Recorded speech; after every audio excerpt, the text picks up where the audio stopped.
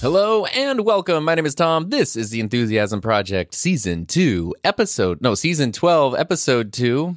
I've been doing this for a while. I swear I know what number it is. And today, you know what? That recovery there was a little bit of improvisation on my part, because today we're going to be talking all about the art of scripting versus improving when it comes to YouTube content. And I'm excited to talk about this because this is a topic that I started putting together several weeks ago, but then something happened just in the past week that made it even more relevant and made me even a little bit more excited to talk to you about it and to share it with you. So that's what we're going to talk about today, and can't wait to get into that. But before we get into that, I'm going to do a little bit of a gear rundown because I've got a little bit of a treat for you today. I'm using the Rodecaster Pro 2. I'm on the generic condenser setting, so nothing crazy there. But the microphone I'm using today is a mystery mic. I can't tell you what this microphone is because it's secret. And I really am enjoying it. And the reason I wanted to use this and sort of do that unfair tease of not being able to share what it is because there are some things. One, I like this microphone. And when you find out what it is, you'll understand why I like this microphone. It makes a lot of sense that I would like it. But there's some cool things happening here. So right now I'm pretty close to the microphone. I'm sitting in my chair, but I'm going to step back here. I'm walking. You can hear a lot of room tone, right? Right now the quality doesn't sound great because of the room tone and the reverb and stuff. But if you notice, now I'm walking closer to the microphone. So I went from a couple of inches to about 6 feet away, and both in the Rodecaster and in editing afterwards, I have not touched the gain levels. So think about that again.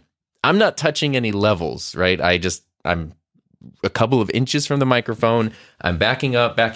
You can hear that reverb and that room tone. You wouldn't want the whole podcast to sound this way. But in terms of gain and volume and signal level, nothing has changed. The microphone is keeping things perfectly even.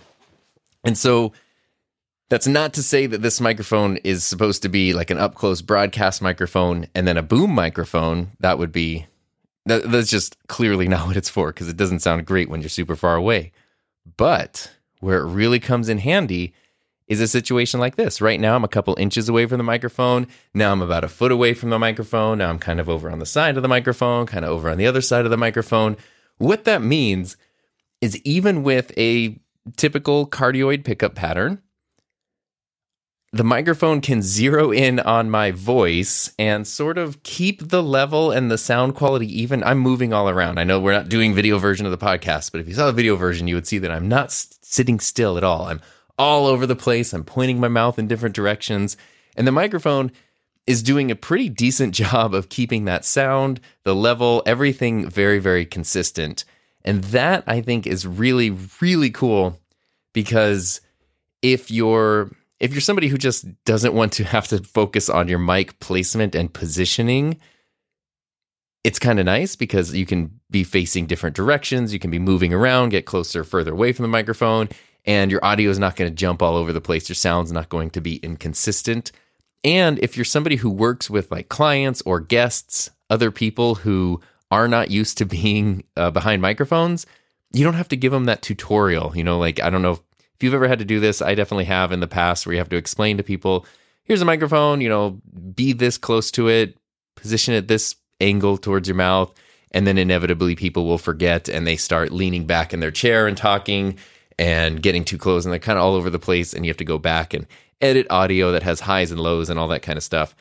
This is a great microphone for somebody who is new to microphones and sort of unfamiliar with that. You can kind of just be like, hey, just talk around the microphone and it's going to pick things up. But somehow, I don't have two of these to show you the comparison, but somehow it does have that regular cardioid pickup pattern, and it knows there are some cool sensors on the front of the microphone. So it actually knows that I'm the one who's talking. And so it doesn't mean that it's just an omnidirectional microphone picking up all the sound in the room. And if I had someone next to me, it would be like bleeding all over the place. I don't really know how it does it. It's all magic. And the kicker, which you may have kind of caught on to, is these sound like things that would be, USB features or software features. This is an XLR only microphone. It It's an XLR condenser microphone. And somehow it can do all that. And that is, I've never seen anything like that before. And it's pretty cool.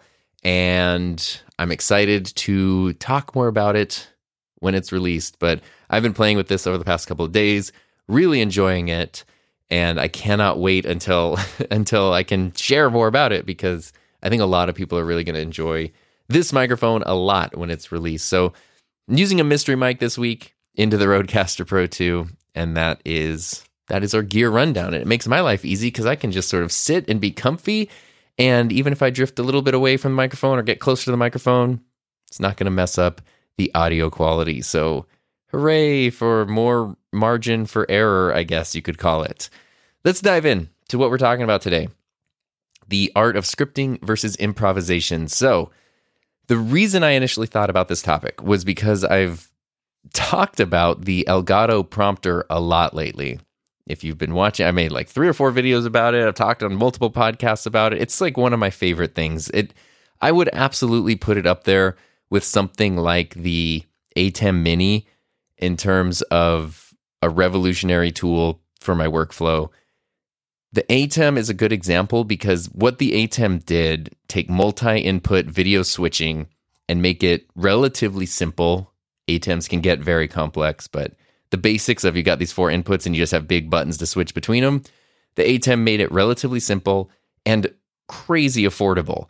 I mean, it's the ATEMs are insane because, you know, the ATEM, the base model ATEM, now the ATEM Mini Pro, it's like $300.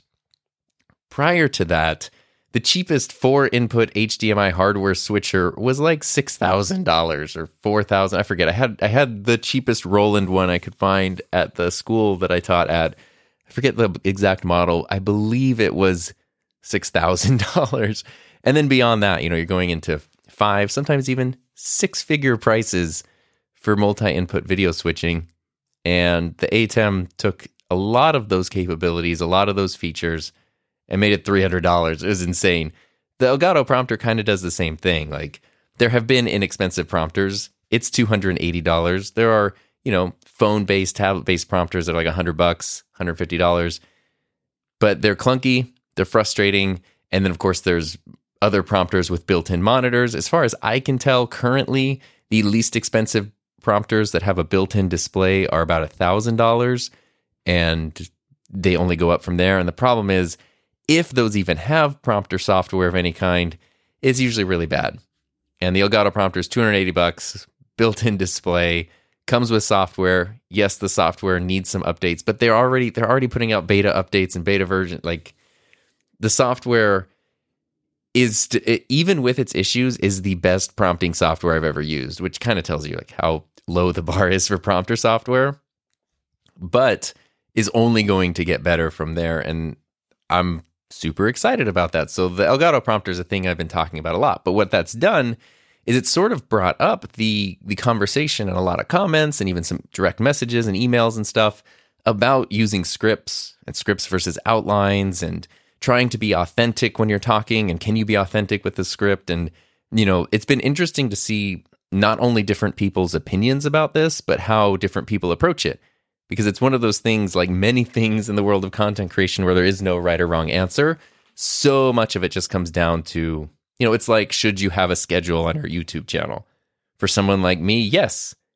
A schedule and planned out videos really makes things manageable. For other people, it could be a nightmare to do that. And not having a schedule is the way to go. So it's very important to figure out what works best for you. So the thing is, the topic that comes up a lot is sort of authenticity. And there's an interesting discussion about this because some people feel like if you're reading a script, it's very difficult to be authentic. And I totally understand that. Every once in a while, I do some client projects that involve script reading, and I'm not the one who wrote the script. Even if I'm able to go through and kind of like modify or change some things, like they have written their script how it should be, and I need to read it how it is. And it's hard sometimes because it's like my brain won't even put words in that order because that's not how I speak and it's not the way I would say things. But I'm not being hired as a creative writer. I'm being hired as a presenter, essentially, or, you know, just to use a voice or something. And it's tricky. it's sometimes tricky to make something you would never say sound natural. In the case of the Elgato prompter for independent content creators, even if you're reading from a script, hopefully you're not saying something that you would never say. The problem is it's tricky to read from a script. Like it sounds like you're reading from a script, and it can be a skill that takes a while to build up, to learn how to read from a script in a natural way, which then leads into this discussion of outlines versus scripting. Do you want a script where things are word for word exactly how they should be? Or do you want a general outline? Like right now for this podcast episode, I don't have a script. I don't know if you could tell. I know it sounded so polished and scripted. I have an outline though. I have a checklist in the Notes app of main points I want to hit. And I know that when I get to the end of those main points, even if I kind of wander and weave about throughout, when I get to the end, I will have covered everything that I wanted to cover about this topic, and I will feel confident that this episode is finished. It's complete in the way that I wanted it to be complete when I was planning it out. And so, for me, that's been a good balance, is I use outlines a lot. I will use direct scripts every once in a while if I have like very specific wordplay where it needs to go in a certain order for the joke to land. Sometimes I will like script that out. And then other times, especially if it's something technical, I don't like doing deep dive tech spec type videos, but every once in a while, like I have to talk about technical specifications or things like that. And I don't want to mess those up. I don't want to say megabytes instead of gigabytes or something, or whatever it is. And so having tech specs in a script is very important and very helpful for overall video quality and stuff like that. But I feel like personally, it doesn't really affect the ability to be authentic or not. And if you look at, when did the Elgato prompter come out? It came out, I got mine in October, I guess. It's not about when it came out, it's about when you're actually able to get it. I got mine in October. I have used it. Every video on my channel from October to now that you're looking at, you're looking through the Elgato prompter. Now, some of those you're looking at, there's no script, there's nothing on screen. It's just a confidence monitor where I can see that everything's recording and the shot's in focus. Other times, there's an outline, like literally I will just move the Notes app to the prompter. And other times, there is kind of a direct script. And I feel like, hopefully, if my plan has gone the way I want it to, you can't tell. Hopefully, if you click on any of those videos, you don't know if there's a script or an outline or nothing at all. And that's how I want it to be. I don't want it to be obvious either way. And I feel like that's cool, because that means even when there's a script, it still feels like I'm being my authentic self. If there's no script and I'm just sort of rambling and going off, based on whatever's in my head, it still also feels like my authentic self. And so I think a lot of that varies by person. And a thing that this kind of touches on is that this is a skill. These are skill sets. And I was reading a thing on Reddit the other day. It was actually a very doom and gloom article about, what was it called? The Pandemic of Incompetence. And I think it might have been a little more doom and gloom, but it was essentially about how current students in high school and younger, a lot of them sort of have like this learned helplessness. There's a lack of curiosity. And I know this is like, kids these days, it really sounds like it, but there's a lot of evidence for everything from like literally the tracked amount of minutes on like mindless apps, screen time sort of thing, all the way down to, enrollment in different types of program, academic performance, reading skills, reading comprehension. And then of course there's a ton of outliers. Like I can, fortunately, as my time as a high school teacher, I have tons of outliers. Every time someone says, kids these days, it's like, oh yeah, but like look at all of these kids that I get to work with that are like absolutely amazing. And, through YouTube, I've been able to meet like younger people, some of whom are not so young anymore, who are also like absolutely amazing and some of the smartest people I know. But essentially the gist of the article was, generally speaking, there's sort of a lack of curiosity and a lack of problem solving, critical thinking, whether students just don't have it or were never taught it in the first place, which is probably what I kind of think the problem is. It's an issue. And what does that mean as time goes on and these people not only like enter the workforce, which is of course a thing people talk about, but move beyond that, move beyond the entry level positions and when you need the really innovative, technical, high level, positions in society, who's going to fill those? Because it seems like there's a pandemic of incompetence popping up. And that's sort of, that was kind of the gist of that article there. And again, I feel like that was leaning a little more heavily towards doom and gloom than probably is accurate, but I do think it was an important point to bring up. But in the comments to the article, the top, most upvoted comment was someone saying, yeah, there can only be so many influencers and YouTube stars, which of course, whenever you talk about things like that, it's always I think in more old school times, it was kids wanted to be famous musicians, athletes, or celebrities, movie stars, or whatever. And now the modern version of that is being an influencer, a YouTuber, something along those lines. And fortunately, and so it's often dismissed. Sorry, see, this is where I should have had a script. It's often sort of said with this dismissive tone of oh yeah, kids just want to be YouTubers or whatever. But somebody actually replied to that and said, the thing that a lot of YouTubers and influencers don't highlight and don't make apparent are their soft skills and I forget exactly how they phrased it, but soft skills and the ability to communicate, think critically, problem solve, present themselves effectively, manage people, not as necessarily a manager, but your audience, your viewers, dealing with brands, all of these soft skills that, when a middle school kid just sees a streamer or YouTuber or whatever, those aren't necessarily the things they're thinking about when they think about that being something they want to do. So there is a skill, and there's so much like that goes into YouTube. I know Heather and I on the couples table have talked many times about I have seen some channels about things where the info is really good, the technical production value of the channel is amazing, but the person is not a good presenter. and maybe they could learn to be or not, but I think sometimes people sort of think because something looks good and sounds good, automatically the content will be good. Because somebody has a skill set or a knowledge set, what they say is going to be good or understandable. And that's a lot of times absolutely not the case. The ability to communicate clearly, to present yourself, to connect with an audience, to understand your purpose, your tone, all of those things, those are skills. And that's kind of what it comes down to when we're talking about scripting versus improvisation. When people say oh, I can't read a script, I sound so robotic. What that says to me is you haven't practiced reading scripts enough. Everybody's going to sound robotic the first dozen times they try to read a script, But as you do it more and more, you sound a little more natural. Everybody's going to kind of, go into the woods and go off topic if they try to just improvise something from scratch.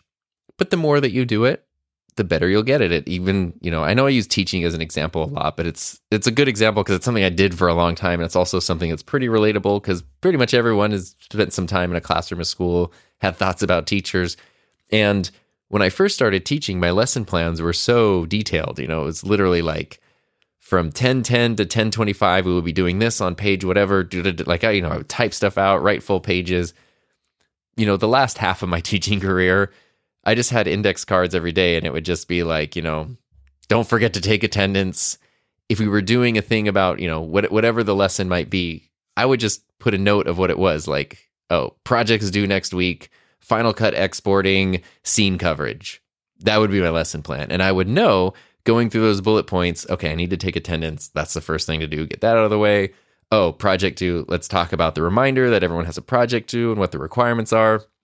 Final Cut exporting. Okay, let's, do a quick, 5-10 minute thing where I pull up the projector and walk everyone through some of the settings and the basics of how to export projects, just as a reminder so they can turn stuff in on time.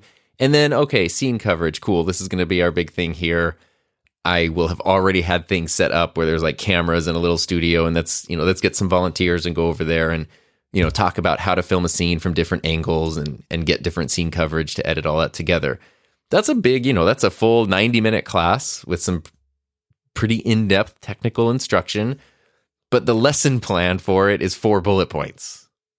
And that's 4 bullet points because I had done it so many times over so many years that I didn't need to, I'm sure everybody has something in your life where it's if someone was going to pay you $10,000 to go give a speech about any topic you want, but you need to talk for 45 minutes straight, I'm sure all of us have something, whether it's, a TV show, a band, a political ideal, whatever, something that you're just so into and obsessed with and familiar with that you can talk about it without needing any outlines, any notes, anything. It's your area of expertise. And that's a skill, right? You weren't born with that. You weren't always able to do that. It's time, energy, and effort that got into being able to do that. And that's something that's really overlooked. People spend so much time focusing on what camera do I need? What microphone do I need? All of which are very important. But if you can't communicate and you can't present on camera or behind the microphone in an effective way, then it kind of doesn't really matter. And so going back to what I said before, when someone says that reading a script makes them sound robotic, yeah, to me that says you need more practice reading scripts. If somebody says they can't improvise things because they go off track, well, that kind of is a weaning area. And that's why I think outlines are really great, because they're sort of that sweet spot of keeping you on track. You can, put some specific things that maybe are semi-scripted and then sort of launch you into whatever your next topic is.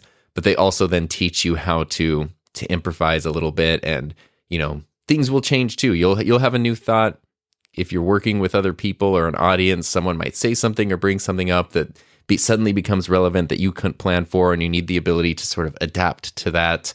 That kind of stuff happens all the time, but I think it's important to emphasize that it is a skill. And so I see this debate pop up a lot in comments and online, scripting versus outlining, and it's so black and white.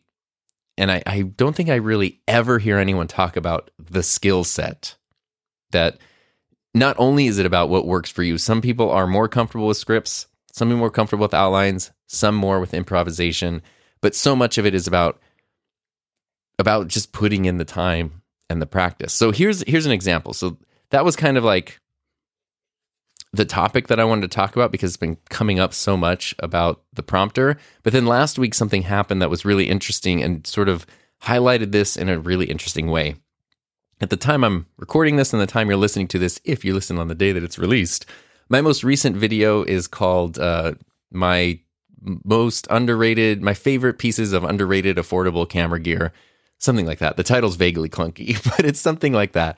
This is a video idea I'd had for a while about, I wanted to highlight small pieces of, video, audio gear that I think are awesome, but I would never make a whole video about. They're just sort of too small, too niche, too whatever. But, you put 10 of those things together and hey, now there's enough room there for a whole video, and that's kind of cool. And so that was the idea for a video. I don't really think that's an original idea for a video. Tons of channels have done stuff like that. I was trying to keep things under $100, so to keep it relatively affordable, because, there's a lot of small little doohickeys and whatnots in there. And if someone was like, hey, that's cool, I wanted them to be able to go order it without, draining their bank account.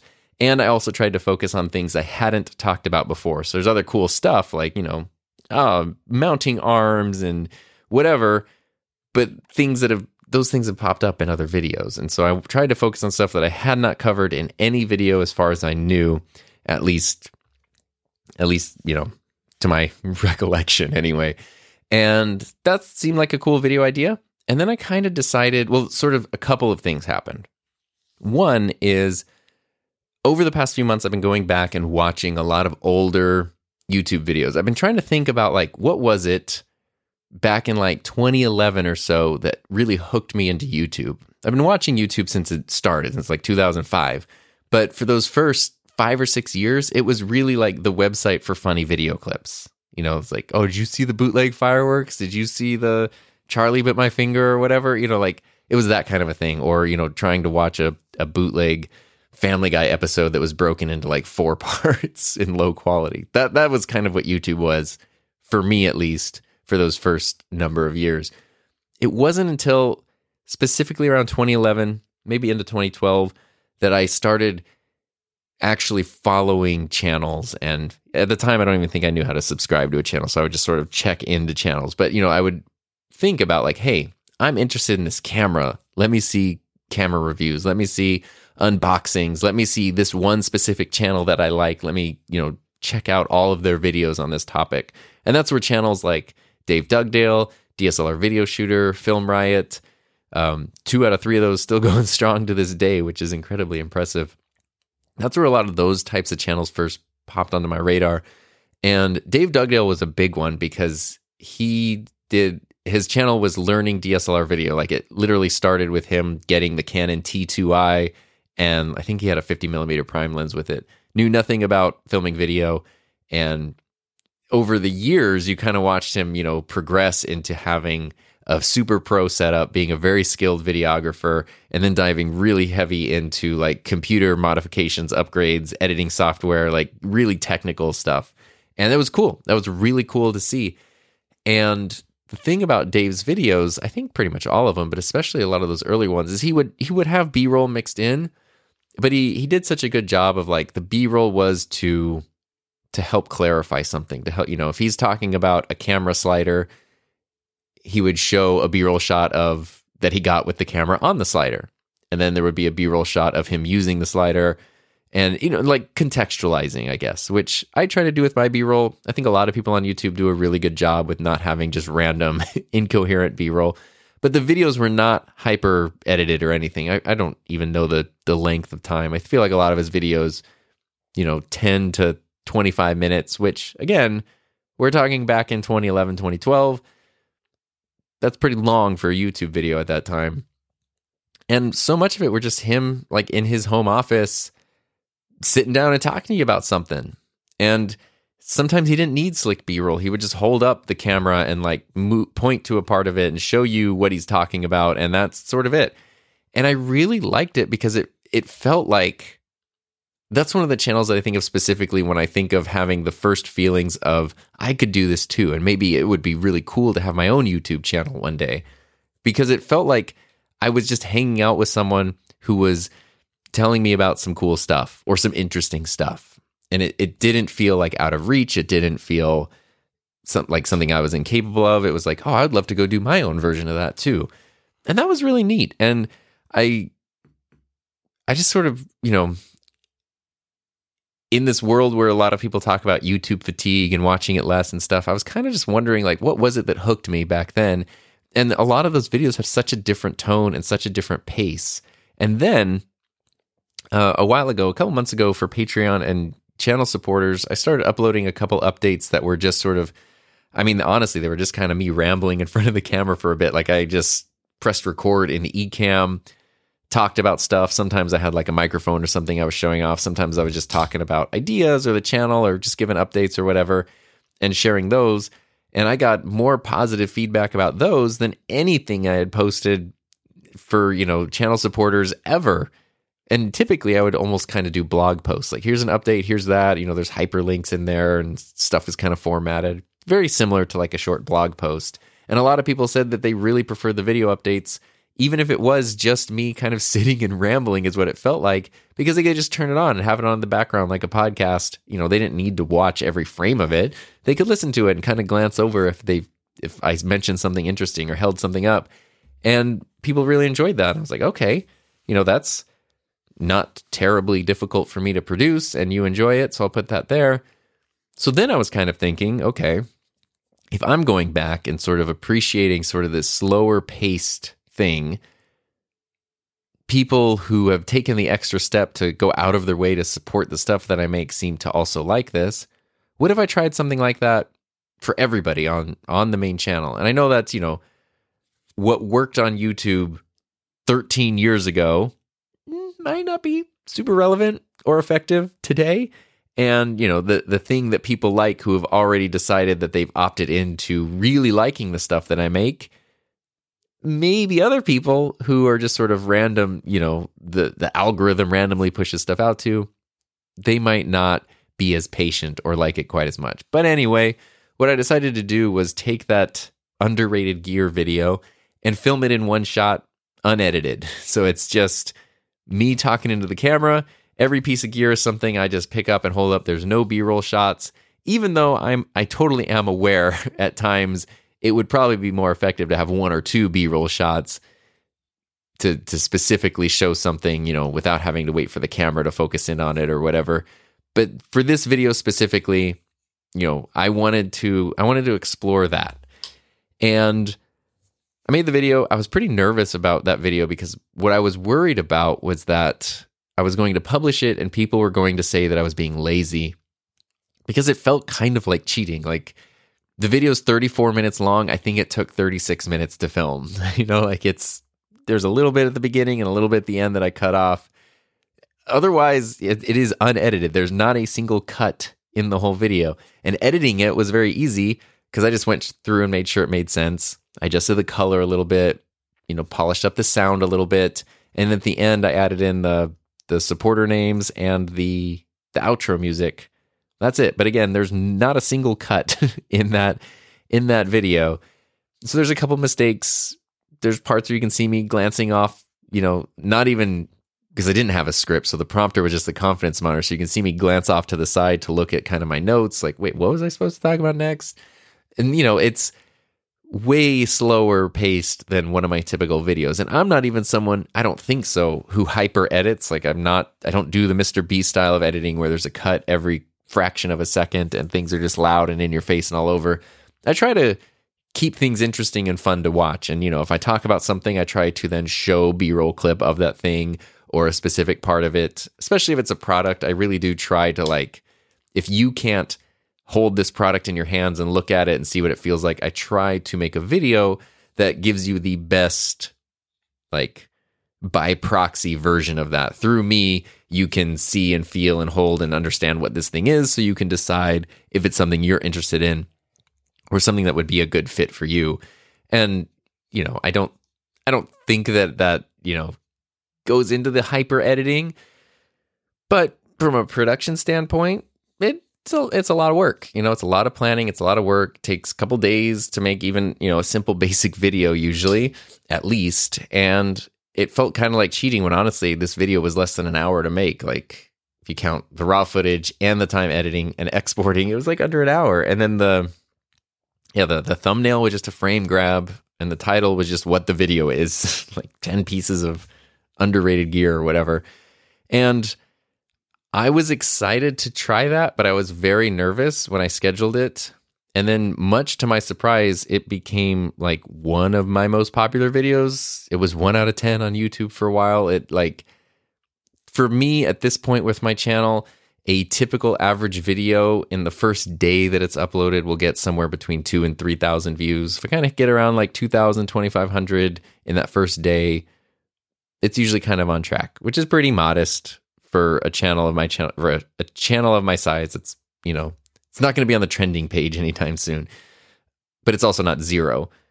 This unedited video was 10,000 at the end. I don't know where it is now, but I was so surprised when I checked it in the morning. I was like, wait, did I publish like a different video that I forgot about? Like this video is outperforming like other videos that I spent like weeks on, like really polished, wonderful things, like me just sitting and talking for a bit. And in the video, I do explain that. So it's not just this random thing I dropped on people, but I explain like this video is going to be unedited, me just sharing stuff. There are chapter markers so you can skip around if you want, which I think really does help.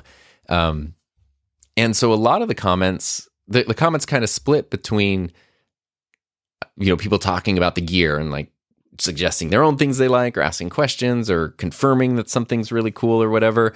And then the other big chunk of comments are about that structure. And the vast majority of them are really positive. Like people really liking sort of, I kept seeing the words authentic, genuine, like able to connect. Those kinds of things is what they felt with that type of YouTube content. And a lot of people said that they're excited to see more channels returning to this type of content, which makes me think that other channels are also doing maybe slower paced videos. So it's a 35-minute unedited video that people seem to like and seem to do really well in terms of analytics and stuff, which is crazy. And it was, there's no script. I'm not reading from the prompter or anything on it. And that to me was so interesting when we're talking about scripting versus outlining, because, there were, of course, a couple people who were upset with it and were just like, please like go back to editing videos. Like this is such a waste of time, or, like, oh yeah, it's so much better to look at blurry blobs in front of your face instead of good footage or whatever. But I feel like those people missed the point, honestly. And it's not that I would want every video to be like that, because then I feel like the pendulum would swing way too far in the other direction, and that would become old very quickly. But it's a cool thing to know that, like, you know what, every once in a while, and for a certain topic, that was a topic that just worked really well for that style of video. Every once in a while, it might be an effective thing to do, and it even does have me thinking, as I go into, making quote-unquote normal videos, what if I took that video, which is an unedited video, and I edited it only a little bit? So what if, I made a video like that and maybe cut out some of the mistakes and the dead space, put in a little bit of B-roll. So maybe it's almost like there's tiers of editing videos. There's the fully unedited thing on one end of the spectrum, and the, very polished, high production value thing on the other end, and everything in the middle. And it kind of just depends on what the topic is. But what I'm noticing, at least right now, was the biggest value to this unedited video was the connection with the audience, where people felt like, that was what I said at the beginning. I wanted this to feel like you're just hanging out with me and I'm telling you about stuff, because that's probably what would happen. Like, if you came over and we were hanging out and we were in my studio, I would just start telling you about stuff. And that's the same with everybody I know on YouTube. Like, I did another Patreon post recently that was with Alan from Sound Speeds, who he came and visited a couple weeks ago. And I literally, we weren't planning on making a video, but I just asked him about XLR cables, because he had made me a handmade cable a while ago. And then last year, Rode came out with their cables, which I've been liking, and I was kind of asking those. And he literally, was taking the cables apart and showing me the things and pointing out. It was like, I'm just watching a Sound Speeds video right now. I was like, okay, let's turn on the camera, and can you just say this stuff in front of the camera? Like, it's silly to let this go unrecorded. And same thing with, like, my buddy Peter Lindgren, who, we talk all the time, and so many times, even when we're hanging out in person, it feels like I'm watching a Peter Lindgren video, like my own personal one. If I ask him, like, oh, do you really like that capture clip on your backpack? And he's like, oh yeah, the capture clip is really cool because you can do this. And maybe it's just because we're trained to, like, talk that way as YouTubers. But I also think it's because a lot of people who have channels, and people I've been fortunate enough to become friends with, are really enthusiastic about this stuff. And so when we talk about it, we kind of can't help but almost make it into a video. And I totally forgot why I told those stories, but those are enjoyable stories. See, this is where the script is needed. I don't remember why I told that story, honestly, which is really funny. But, there was a point there, and I'm sure you can make the leap to whatever my point was, I guess. I guess it was about that connection with people. That was kind of the biggest thing I was taking away from the comments, was the connection with people, hanging out, spending time together, sharing, my thoughts about a thing. And then, for me, somebody who does like to have at least a little bit of, like, mild humor, at least in the videos, the fun part was there were, like, jokes that are in that video that I would have cut out in an edited one, not because they're, like, bad or inappropriate or anything, but just because they're kind of clunky. They're more, it's less like, here's a clever wordplay thing, which I like those. Don't get me wrong, I'm proud of those. I like those, like, want to keep doing those. But it's more of like, one of the products that I talk about is a set of gloves, photography gloves, and they're really cool, like weatherproof gloves. They have capacitive fingertips, so you can use touchscreens with them. But the thumb, middle, and index fingers on each hand, the tips can, like, fold back, so that way it's perfect for still holding a camera or a drone remote controller or something like that while wearing gloves. That's, like, kind of what they're made for. But I pull out the gloves, and on the confidence monitor I was looking at, it really looked like the O.J. Simpson trial. And so I was like, I had, made a joke about, like, these are my gloves that I use for, drones and crime. And, like, it was sort of like throughout that whole segment, and kind of the rest of the video was sort of the joke of, like, committing crimes with these gloves. And it was like stupid and silly, but kind of funny. And it was almost like an inside joke for anyone who was watching that video. And there was another, the other one was one of the products was sandbags. You can go to B&H Photo and get pre-filled sandbags, which I know sounds like, why can't you just fill up your own sandbags? It's a pain. It's total pain. And you can just, for $15 or whatever, just get a pre-filled sandbag shipped across the country to you, which is amazing. And I was trying to explain, like, these bags are really cool because they have double zippers, so that way it's not just one layer of zippers, but two, so the sand doesn't fall out. And the sand itself is in this really thick plastic bag, so I've never had one break or anything. But when I opened up the sandbag and showed the sand in the plastic bag, it really looked like cremated remains. Like, it was hard not to make jokes about that. And those were funny little moments that would have probably been edited out for clarity. Because what makes those jokes funny, I mean, okay, I'm being very generous with the term funny here, but what makes those funny isn't so much like that it was a funny joke in a moment, but it kind of did become like an inside joke that I was able to reference repeatedly throughout the video because it was on the top of my mind, which is exactly what would happen if we were hanging out, right? Like, we'd be doing something happens, and it kind of becomes an inside joke, and then throughout the rest of the night or whatever, we can say that thing or reference that thing, and we laugh because it's that inside joke.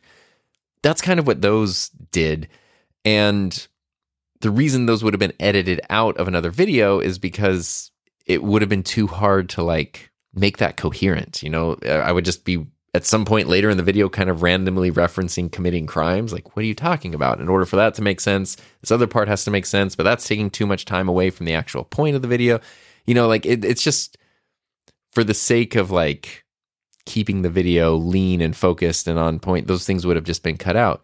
But they weren't cut out. And so I think lots of little moments like that helped people to feel, you know, a little more connected. It's not unlike this podcast, to be honest with you. It's very much like a podcast episode where it's like, I know I could edit these and cut out the mistakes and cut out the ums or bad sounds or things that happen or whatever. But part of what I like about this show is the fact that it can feel as much as possible as me just sort of talking to you about stuff. And, you know, it's a one-way conversation because it's pre-recorded audio, but it's about as close as we could get to, you know, if we're hanging out and I'm dominating the conversation, I guess. And that is, you know, that was pretty interesting. And it really led to the coolest thing about that video. One of the coolest things was there were multiple people who have their own channels who left comments and were saying stuff like, I'm editing a video right now and I was going to cut out a bunch of stuff because I thought it was too unrelated. But now I think I want to leave it in because it lets me show my personality more and it lets me, like, create a more, you know, mellow tone.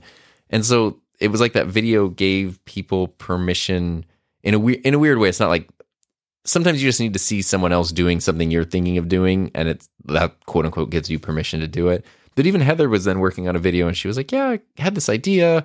It was kind of a big idea, but instead I kind of want to just, like, press record and go. And so I was like, wow, it seems like audience, you know, viewers kind of want to be able to connect with people in this way, and even creators sort of want to be able to create and communicate in this way.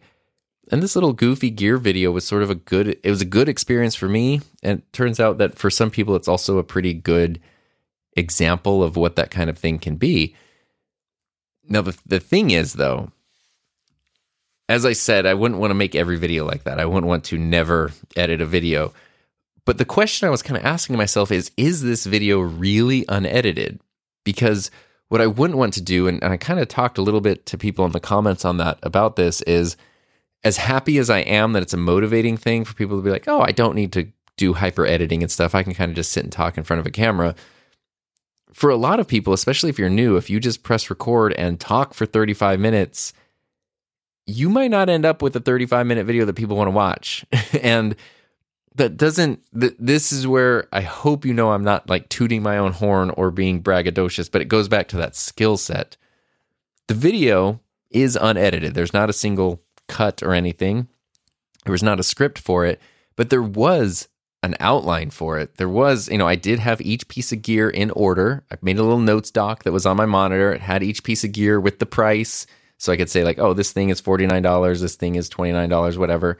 And I ordered them in a specific order that I thought kind of made sense, so I could transition in ways that just sort of flowed well. So right there, the video's not being edited, but the plan, that's all that the outline was. There wasn't like multiple bullet points per item or anything, because it kind of goes back to that lesson planning thing of, this is gear that I've used a lot, and so I can talk about each piece without needing to have notes to refer to, but I do want to remember what order to talk about things in, and I do want to remember the price of everything accurately, which is tough to do, on my own, without a couple of notes. And then I also, of course, had everything ready to go. Like, all of the gear I was talking about was sitting on my desk just out of frame so that I could very easily reach over, pick something up, talk about it, and then put it down, usually on the floor on the other side there. So there was planning put into it, right? It was, planning and preparation put into it, which helped me to be able to create that video.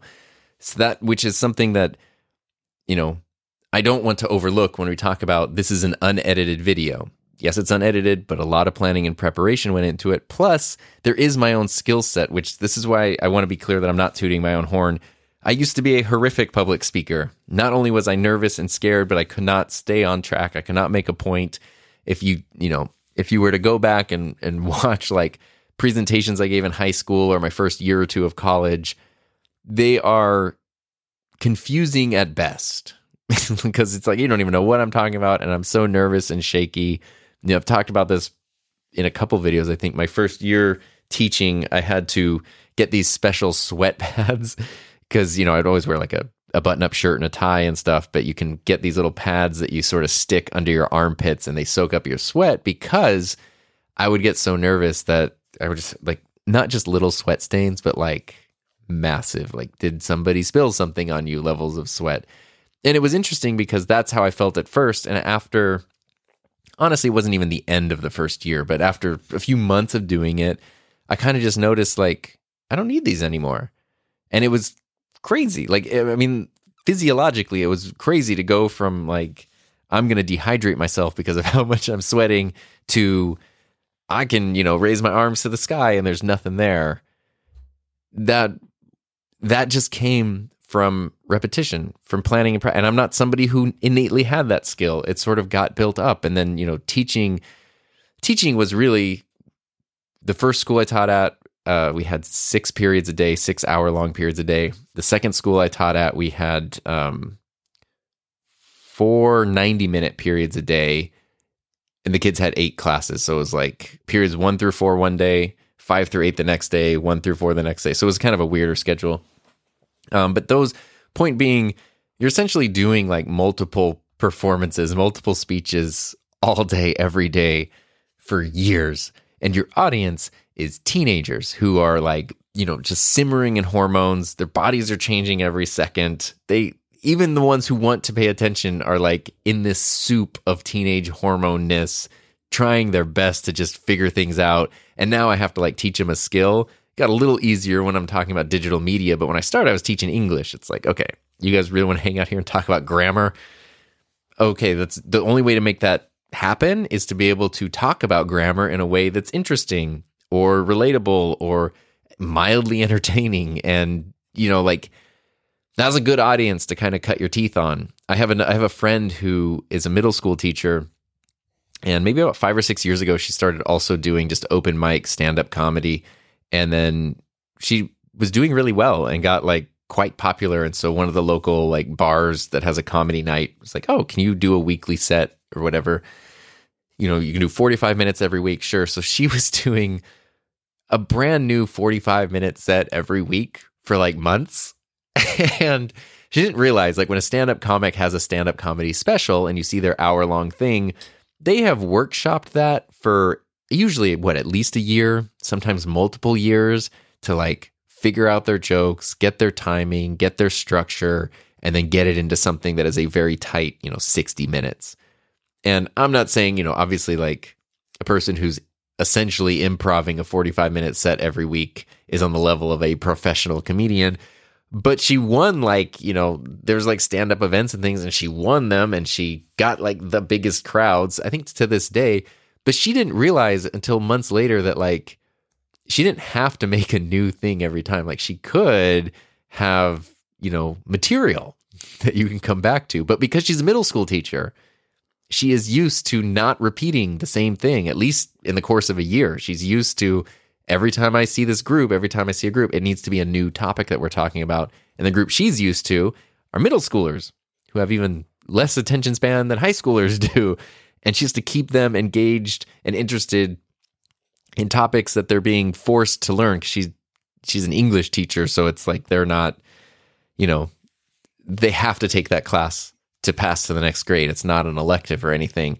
And when you think about, distracted middle schoolers, and you think also about intoxicated adults, there's a lot of overlap between what you need to do to keep their attention and keep them interested in what you're talking about. And she was able to do that partially because of her personality and her life experience and all that, but also because she'd been a teacher for years. It was a uniquely preparing experience for something like that. And so that's why sometimes if I do a podcast where I manage to make some sort of sense for an hour or a live stream or a 35-minute unedited video, there's experience and skill set coming into play that have been worked on for a very long time. And I'm not special because I can do that. Anybody can do that, but I just have taken the time to do that. It's the same thing. Like if someone has practiced an instrument for many years and they pick up the instrument and they play it really well, and then you've never played it and you pick it up and you don't know what to do, it doesn't mean that they're better than you or anything. It just means, they put more time into this one specific skill. But they're probably a person who's then more equipped to go on stage and play that instrument than you are. It's kind of the same thing here. Whether you script or improv stuff is personal preference, but when we're talking about stuff like this video, this unscripted, unedited, 34-minute video that's going to go out to thousands of people, it does take a skill set to be able to talk about something in a way that's at least somewhat interesting for that amount of time. And I think to just tell someone like, press record, talk about whatever you want, don't edit it, upload it. For a lot of people, that would actually be a big mistake. But pretty much anybody, if you're willing to put in the reps, can build up that skill set to be able to do that. And that's really the main thing that I kind of wanted to emphasize here was, I think it's something that's worth trying, it's worth experimenting, and every creator for themselves needs to figure out where that line is between, totally improvising something and totally scripting something or outlining in the middle or whatever it might be. But to also know that, if you're bad at reading a script now or you're bad at improvising now, all that takes is practice.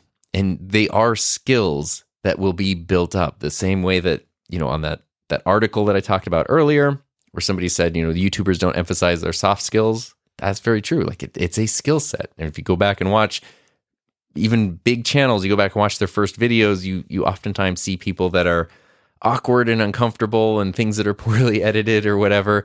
And then you watch their most recent videos and they seem like a polished professional. It's like, you're looking at thousands of hours and many years of practice in between. And I just think that's kind of the important thing to remember is, even if we're talking about an artistic endeavor, we're also talking about a skill set that needs to be practiced and honed and also maintained. I don't think it's as much of a use it or lose it thing as a perishable skill as some things are. But, if you build up your public speaking skill set, your presenting skill set, your on-camera personality, and then you don't use it for a couple of years, there's definitely going to be some rust there when you go back to it. So continuing to sharpen and hone and refine these skills is something that is really important and incredibly helpful. So that's the end of that chapter. That's what we're talking about today. And I just thought that was so interesting.